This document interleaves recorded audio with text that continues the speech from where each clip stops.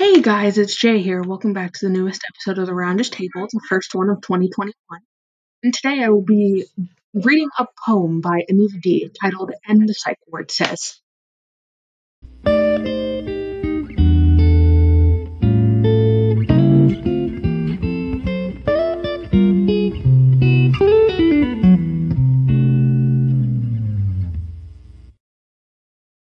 Anita D has been doing poetry since her high school days in Massachusetts.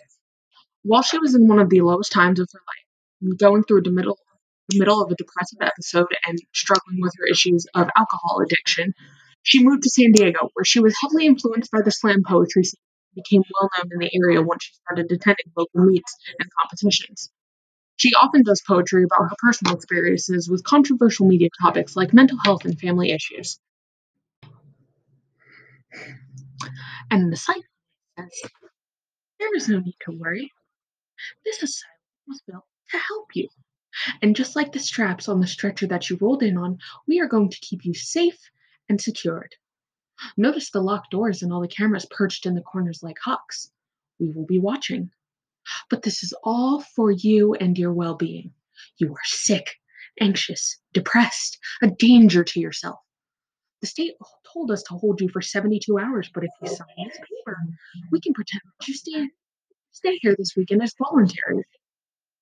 Friday morning, you will be woken up by strangers in white coats and clipboards. You will be asked again and again how you want to kill yourself. Be honest. Remember, you are only here for 3 days, so take advantage of the 5 to 10 minutes you have with the doctors. But understand, he has a list of patients as long as his pay stub, so you won't be receiving any actual therapy sessions. But we will recommend them as a treatment after we let you out. Until then, we want you to be comfortable, so sit back, enjoy the plastic furniture and coloring books.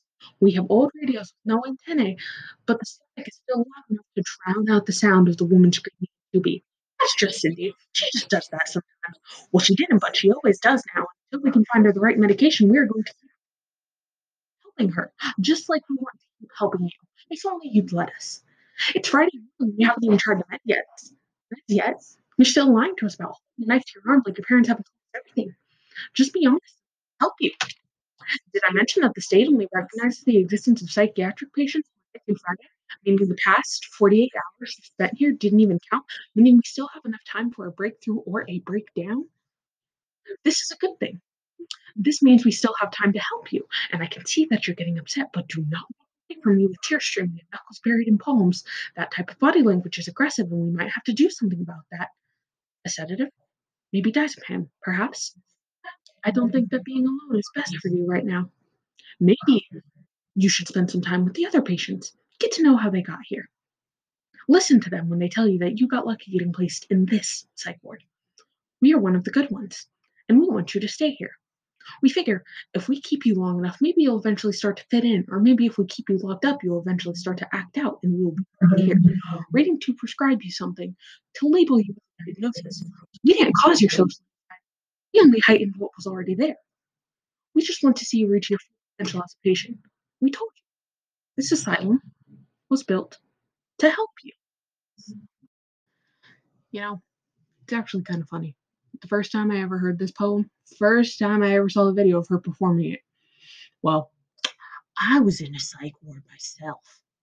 I was at one of the lowest points of my life, and I had just finished telling one of the nurses that she was one of the worst people I had ever had the chance of having to encounter in my life, and that if she spoke to me again, I might just snap.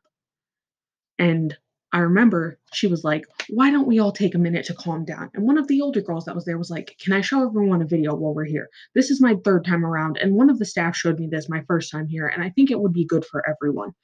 So we gathered around the table, sat down, watched it, and I remember sitting there processing that this was my life now. These were just things I would have to deal with. It's kind of funny that at one of the worst points of my life, I discovered so much about myself and it changed my entire personality. I remember sitting in that plastic chair the next day as we were discussing the events of last night. Prior to me yelling at the nurse, I had almost gotten a binder thrown at my head by another patient, so that's why I was upset. But as we were talking about it, we just completely disregarded the worksheets that the therapist gave us. We took them and threw them away. We didn't care that we were going to lose our behavior points for the day, but we just talked and openly shared how we were feeling. And it made me think that, you know, there are other people that have experienced this. Looking at the 9 other people that were in the room with me, I knew I wasn't alone.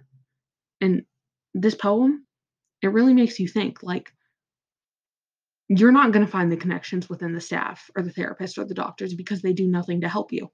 They're not there to help you. They're there to make sure you're stable and well enough to go home and be around other people and members of society.